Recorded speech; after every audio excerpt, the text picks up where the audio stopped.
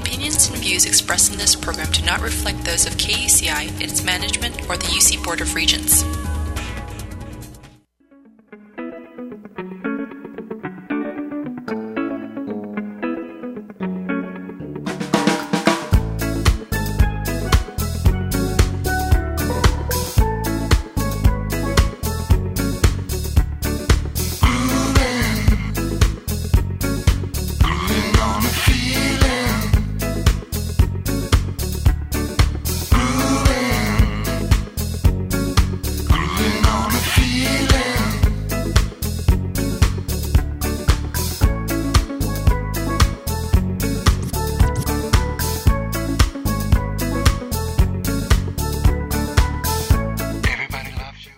Hey, you're listening to Get the Funk Out. Hope everybody's having a great Monday. I have two special guests. First up, Matt Paxton. He's the founder of Clutter Cleaner. He's joining me in just a bit. I want to tell you a little bit about him if you have not heard of him. He's not your typical organizer. When Paxton started Clutter Cleaner in 2006, it was actually intended to focus on cleaning houses for the grieving widows and relocating seniors. But he quickly found himself sought out by extreme hoarders, and now he and his crew clean out the messiest homes in America. I wish you would come clean up my garage. It's a total wreck. Paxton is a regular guy who understands both hoarding and addiction issues firsthand. After college, he spent a year gambling at Caesar's Palace in Lake Tahoe, and he ran up $40,000 in gambling debt. I'm not going to share any more of this. It's on my blog, which is getthefunkoutshow.kuci.org. It's my pleasure to welcome to this week's show, Matt Paxton. Hey, Matt, how are you? Good, how are you? Good, thanks for calling in. Happy to be here. You have a really interesting backstory. Before we get into Clutter Cleaner, how did this all come about? Well, I clean the messiest homes in America, and everybody asks, how did you get here? And I always say I failed at everything else. Is that true? Pretty much. I mean, I was an economist coming out of college, grew up in a really good home, had it by an awesome single mom, was taught everything right, knew what was right, knew what was wrong, good kid. And, I just made really bad choices after college, I knew what was right, what was wrong, and I just continued to make bad choices. Ended up in a ditch in a casino in Lake Tahoe, Nevada, and a bookie had broken my nose and beat the crap out of me. Ooh. And it was a very humbling night, I should say. Oh.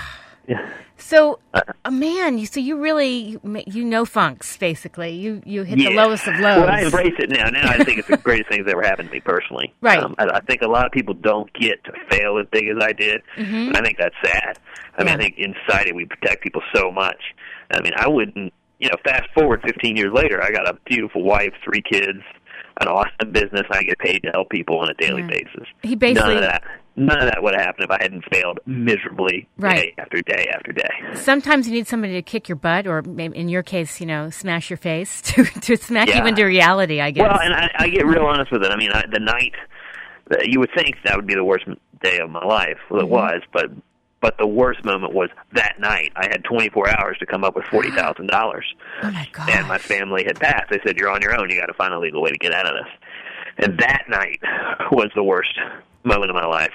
What did you do? Think of a legal option to come up with $40,000. It's impossible. And the things that I was willing to consider in my mind, it was an awful, awful night. That is awful. And what turned it around for you? I luckily had a mentor, an old friend, an old boss that got me. He said, look, I'll get you home. You're going to owe me $40,000, and the next $40,000 you make above rent and food goes to me. And he got me a job, and I was in Chicago by Thursday. That was a Monday night, and on Thursday night I had literally ran away from everything and had to start over. And he gave me a second chance. And thank the Lord, And, yes. And then my dad died quickly after that, and that started another kind of a 2-year spiral for me.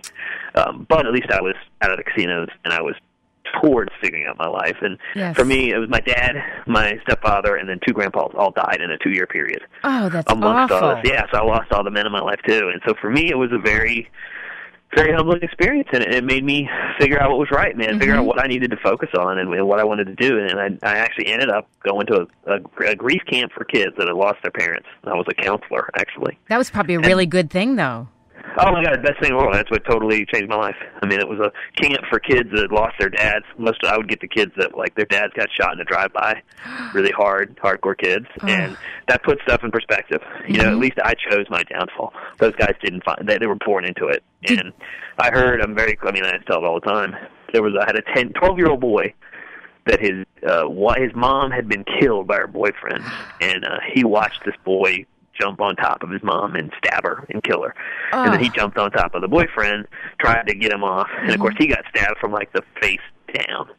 And it's a 12-year-old boy telling me he wants to get arrested so he can go to jail to find the guy that killed his mom.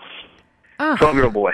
Yeah, and hearing that, I was like, man, I got to get my life together. Like, these are the guys I got to help. Who cares about my own stupid stuff? Like, this is the guys I got to help. And so it was a very humbling place for me. And it's an amazing, called Comfort Zone Camp. It's an amazing grief camp for young kids. Comfort Zone Camp. And so I try to promote them whenever I can do it because I literally found myself. And I ended up watching these kids go through therapy, came up with, which eventually became my idea for my business, Clutter Cleaner. Yeah, how did that all come down? You went to this camp, and when you got out, were you lost, or you had a vision of what you wanted to do? Oh, no, I was lost, man. Yeah. I was lost. I was living on a buddy's couch. I'm an entrepreneur just by birth, really. That's all I know. Mm-hmm. And I had a couple failed businesses, and I just really, really liked old ladies. And I thought, man, I'll just clean some old ladies' attics. And my original name was ladies. Attic Attack, not knowing that they would think I only do attics. Right. And I started, I was just trying to make rent. I lived on a buddy's couch, $200 a month. And I had a hard time coming up with it, man. And I called a wedding off because I was just such a loss. And broke up with this girl, broke her heart. It was really sad, and I was just like, I got to get my life together. And I started helping these old ladies, and within a week, it was like, oh, this is what I'm supposed to do. Like, I just, instead of, I watched these old ladies get yelled at by their family for not throwing stuff away. Oh, it's awful. And I was like, man, they're feeling just like I am, lost and a loser and alone, and they can't help it. They just had some bad things happen to them. And I immediately figured out what is now really the textbook way to help hoarders. And I watched it. I mean, I wrote it. I watched it happen. And if I had never failed so miserably, I wouldn't be in a mental place to actually relate to these hoarders. Yes. Well, let me ask you one thing. You said you had a soft spot for old ladies, but was it that you also didn't have family and you just felt this connection to people that could be potentially like grandparents? Well, yeah, somewhat. I mean, my grandpa was an entrepreneur, and one grandpa was a farmer, one was an entrepreneur. Mm-hmm. And my grandfather here that I grew up with in my town, he would literally take me to nursing homes every Sunday after church, and he'd have me walk door to door and meet all these ladies and talk to them. And I was a kid. I mean, at the time, I just thought I was talking to old ladies getting candy. Yes. I didn't know he was teaching me how to sell. I didn't know he was teaching me how to be a good person as well, but he was also teaching me a lot about business. Yes. And so by the time I finally got in the opportunity to help people, it was already instilled in my head how to do it. So, yeah, I mean, I definitely, I think I'm a very needy person by nature, and so I got the rewards that my brain needs from hanging out with old ladies. Yeah. They would tell me how great I was and give me hugs. That's what I needed. I didn't have any of that with all my family dying. Oh, that's so nice. I still have a very strong, awesome mom. That's a very big part of my life, and now I have a very strong, awesome wife as well. Good. And so I think that still fits my needs. I mean, I think that's one thing when I see people failing. You got to put yourself in a situation where it definitely matches what you need. I'm needy. I need attention, and my job gives me that daily. Well, a lot of seniors don't get attention. They have family that don't connect with them anymore. They don't see them, and everybody needs some love and attention. Yeah, well, and the nature of our business is giving people affection and attention and giving them a voice and giving them respect and trust. All things that should sound second nature, but they're not. We've forgotten seniors kind of as a whole. And I saw that as an entrepreneur. Not only did I like it, did I like hanging out with seniors, but I also saw a huge opportunity. Yeah, sure. And it's really hard when, I was joking when I was introducing you, my garage, it's like if I go in there, someone better call 911 because I get lost. I mean, it's, it's really hard. You get suffocated in your own stuff. So to be in your 80s and bombarded by years of all this stuff, you don't know where to start. Yeah, I mean, we see a lot of the typical case for us is a woman that's a widow. She's in her 80s. Her kids, she was successfully a really good mom, and she gave up her, but she devoted her life to her kids, and now she's 80. Husband's gone, and the house is full of all of her adult children's stuff. Yeah. And now the adult children get angry at her because she won't get rid of the stuff. But yet it's all just really a remembrance of the love she had for them. Right. And so we come in with compassion, and you can't look at, let's use your garage example. You can't look at your garage as a whole. That's too much to figure out in 1 hour. It took you probably 10 years to fill that up. Right. How'd you There's know? no way you're going to finish it in a day. No you way. got to take the time. I know. You know? I know. And so a lot of it's mindset. A lot of it's, we call it positioning. Mm-hmm. A lot of it's just getting your mind able to handle it, and then giving the client, whoever they be, whether it be a senior or you, either way, it's giving you respect and giving you patience and giving you space to handle it on your own terms. But you probably provide this objective, opinion about whether they might need or not need, or maybe they can... Yeah, I'm a third party. My whole team is an independent third party. We don't know that Daddy likes Johnny better when you guys were 14. And I'm making that up, but that's what gets attached to stuff. Yes. I always use the piano. Everybody loves the piano. Everyone in the family, I want the piano. I want the piano. Dad, I want the piano. Well, none of the three of you play the piano. You're all fighting over something that you don't have space for. What's the real thing here? And it always ends up, Daddy loves somebody more, or there's some issue from when they were 15. Yes, and somebody so we gave you detach something. that because we're independent. How could your brother have an independent voice on that? He can't. He's too attached to it. So there's all this backstory and drama with all the clutter. Always. It's never about the stuff. Ever. No. Ever, ever, ever. It's always about the crap attached to it mentally. And that's in life. And how do you feel that this is where you are in life right now? Because it sounds interesting. I love it. I'm the luckiest guy in the world, man. I get paid to help people. Yeah. It's awesome. It's awesome. I definitely, when I was failing, I was failing pretty bad, man, pretty loudly. Mm-hmm. And I was still embarrassed by that. But at an early age, I'd probably say before 30. But when I called off the wedding, it was like, all right, everybody's dead. Now I'm calling off a wedding. All my buddies are, I literally, at 30, I wanted to run a marathon. I could not come up with enough money for a pair of shoes. So my mom had to give me a pair of running shoes for my birthday. And I was like, what is wrong with you, dude? Like, that was a really, really kind of a life check. I'm like, your buddies have 2 kids. You can't even afford to go to their wedding. I know. You can't. It was like somebody wanted me to be their godparents, and I was like, man, I couldn't even afford to come see your kids. Right. If you did that, so don't. And I felt like a real loser, to be honest. But at one point, it kind of tipped, and I was like, man, there's got to be a reason I'm failing this big. Like, there has to be a plus side on the end of this. Mm-hmm. Like, if God is real, and I don't mean to get religious, but like in my mind, for me, I was like, I better be positioned for something special, or I am just a complete loser. So I don't know if I was just justifying where I was or if I was brilliant. I don't know. But at that point, I was so far in, I was like, well, I better keep failing spectacular because this will make a really good story if I ever turn it around. It sounds like you were holding on real tight. Here I am. Yeah. I did turn it around, and it is a spectacular story. So I do believe in that concept. When you're failing that bad, and if you're giving 100%, I guess that's the key. I had to keep giving 100% for that story to be valuable. Well, it's interesting. And by the way, if you're just tuning in, we're talking with Matt Paxton. That you held on to this crazy, is what I call roller coaster ride, funks day in, day out, low points, and you said, you know what, there's got to be a reason. Yeah. Well, you just gave a great example, roller coaster ride. Mm-hmm. What if you got off at the beginning going up the hill because you're so scared? Right. You wouldn't get the joy of the whole ride. That's right. And I'm saying it very easily like it was no big deal. Of course it was a horrible idea. It was awful. But I really had to believe in that concept. Like, okay, this is awful. This whole thing is horrific, but it's going to make sense eventually. That's and I just had to believe that. It was a belief deep down inside. And if I didn't, I wouldn't have got through it. Now, are people surprised to see what you're doing now? Or no? No, I think I was always a little different. I always accepted the fact that I was out there, that I was different, and that was good. okay. I think most people, especially my friends, when they see me on TV now, they just laugh. They're like, yep, that's Paxton.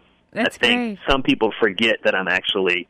Most people see me on TV, but my real life is I have a business, and we've opened 100 locations nationwide to help the millions and millions of people that are turning 65 every year. Matt, incredible. We are really poised to help a lot of people that age over the next 20 years.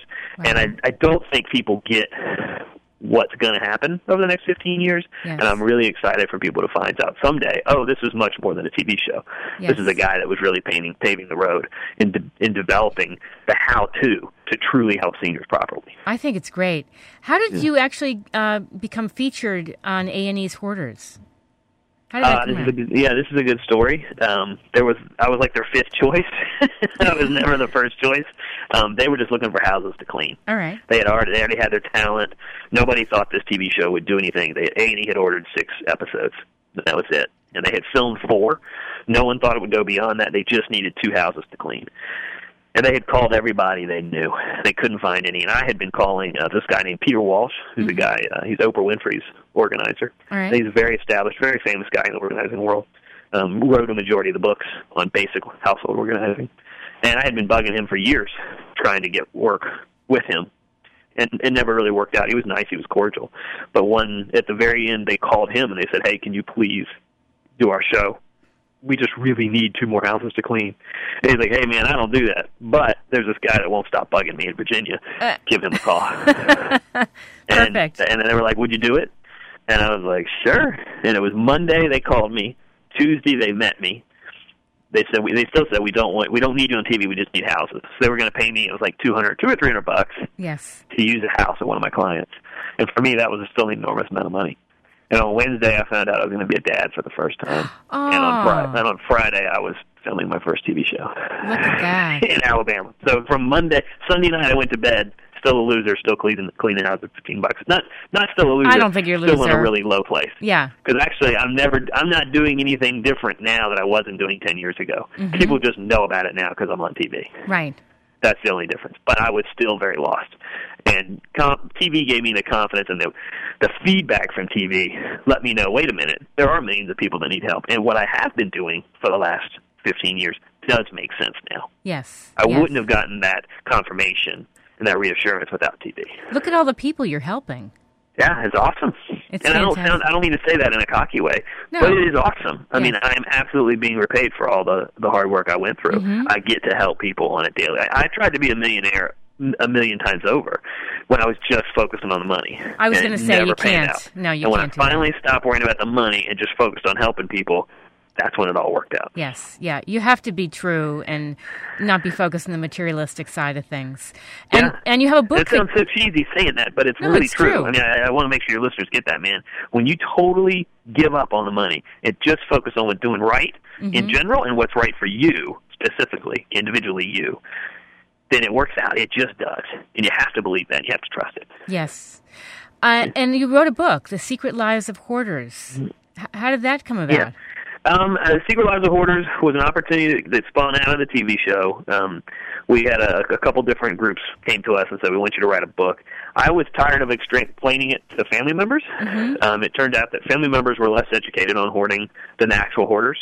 And so I wrote the book to just help families get that their family members are not crazy. These hoarders are not horrible, nasty people. They're really good people that have gone through some difficult times. Yes. And so, sure, there's a little bit of symbolism with my own past there, of course. I wouldn't have the compassion that I have for hoarders if I hadn't messed up so badly. But the book is a book about hope. It's a book about understanding. It's also a how-to book. How do you get in there and actually help your family member? Hoarding is a massive issue. Over 10 million people are affected with it in America. 10 million a big number. people? Yeah, almost 5% of America is affected by hoarding at some level. The ones you see on TV are kind of our all-stars, our big ones. Yes. Not everybody, not all 10 million are that way, but people afflicted anywhere from a stage 1 up to a stage 5. Over 10 million. Some of the research from Boston University says 14 million, but I like to stick around 10. Right, because it's big. It's not just the people that, I joke, like you open their garage and you can't even walk in there, but it could be on a small scale, right? Like their closets and whatever.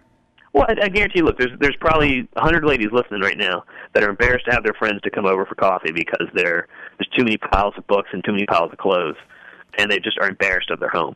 And are they hoarders? No. No. Are they a little challenged with mess? Yeah, yes. Sure. And there's nothing wrong with that. You just need to get a little bit of help. Right. And if I break my leg, I'm going to the doctor. We had some people, if you break your leg, you've broken your clutter, it sounds silly, but no one refuses to get help because it's embarrassing. That's like, right. I don't want to be a hoarder. Well, you're not a hoarder. You just need a little help. You need a little. I mean, there's a whole generation of these young moms that were never taught how to clean or how to organize. Yes. And now they've got young kids in their house, and their houses are just filling up faster than anything you could believe. Our number one reporting of hoarders is women under 35. Oh, I believe it.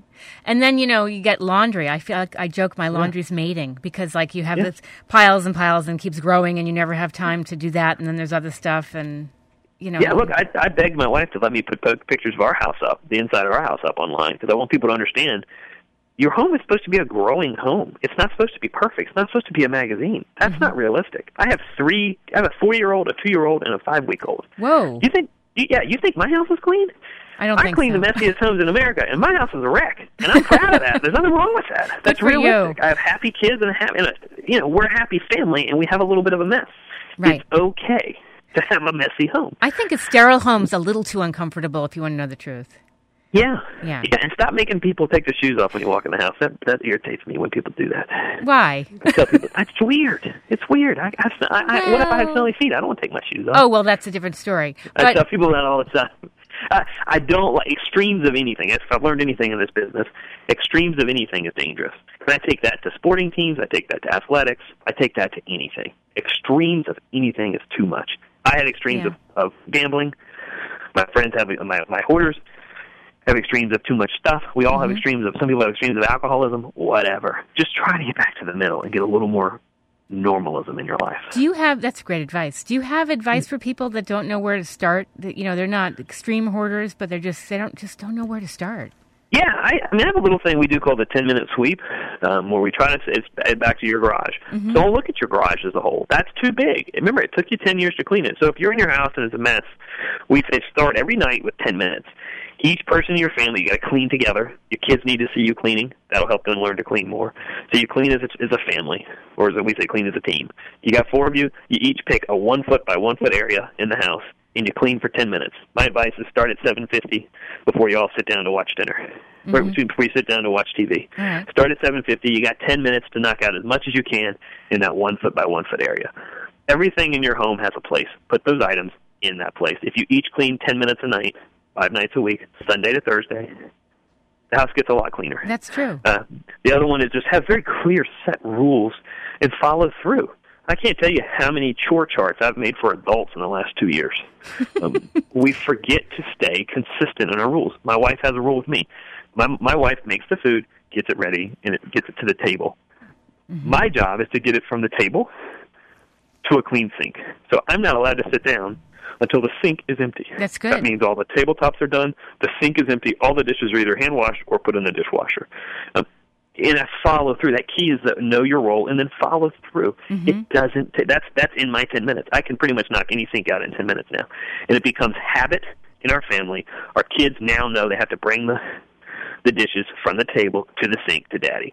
Every day we're teaching little consistent rules over and over. You don't do it in one big spring clean. That's not realistic anymore. It has to be habit. You got to do it over and over and over. And I like teamwork. It sounds like you have good teamwork. Yeah. Well, it just, if you're doing it together, it's less like, people always bug me. Long story short, you're going to have a happier, healthier home if you're doing it as a team, as a family. Yes. Any last bit of advice, and also throw out your website for people to find out more about you? Yeah, if you need help cleaning your home, we're doing it all over the country. It's cluttercleaner.com. CLUTTER cleaner, CLEANER, cluttercleaner.com. Those are the extreme situations. The rest of it, if you're really worried about it, man, just reach out for help. And I say that in anything in life. Thank God somebody helped me. Yes. I was literally head down in a ditch. And most people said no. One guy said yes. Now, I still support my family for saying no. They did the right thing. But at the end of the day, if you're down and out, man, ask for help in anything, not just clutter.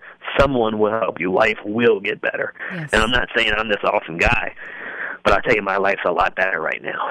That's fantastic. Because I asked for help. It was really embarrassing. It was awful. It was still embarrassing for 5 more years. But you know what? I could have ended up in jail. I could have ended up dealing with drugs. I could have ended up doing anything. Right. And thank God I'm just cleaning up the messiest homes in America. Well, you made choices. We all have choices to make. And I had 5 years of suffering. It was awful. Yeah. It was It was incredibly embarrassing. It was awful. My poor mom just begged me to get a real job, and I couldn't. I tried. I mean, it was awful for my family. It was awful for me. But you know what? It made sense later. Yes. Go out. It's still better than the end result. Go out and get help. Yeah. Well, thank you so much for calling in, Matt. This has been great. Oh, thank you. I love you. This is a positive show, man. I love it. Thank you for getting positive messages out there. Awesome. And I'll send you a link. This will be up on my blog, getthefunkoutshow.kuci.org. Yeah, let me know, and I'll post it on all my stuff. All right, awesome. Have a great day. Thanks for all you're doing. No, thank you so much. All right, bye-bye. Bye. That was Matt Paxton, and if you want to listen to the show, you missed part of it, it'll be up on my blog. Again, that's getthefunkoutshow.kuci.org. It'll be up about 11 o'clock. Coming up in just a few minutes, another special guest, Janie Hoffman. She's CEO and founder of Mama Chia, and she's going to join me a little after 9:30. She's going to be a featured speaker at the Natural Products Expo West coming up later this week, and she also has a book coming out, and she has this incredible company, Mama Chia, we're going to talk about. So again, we're coming up with Janie Hoffman in just a few minutes. You're listening to Get the Funk Out. This is KUCI 88.9 FM in Irvine.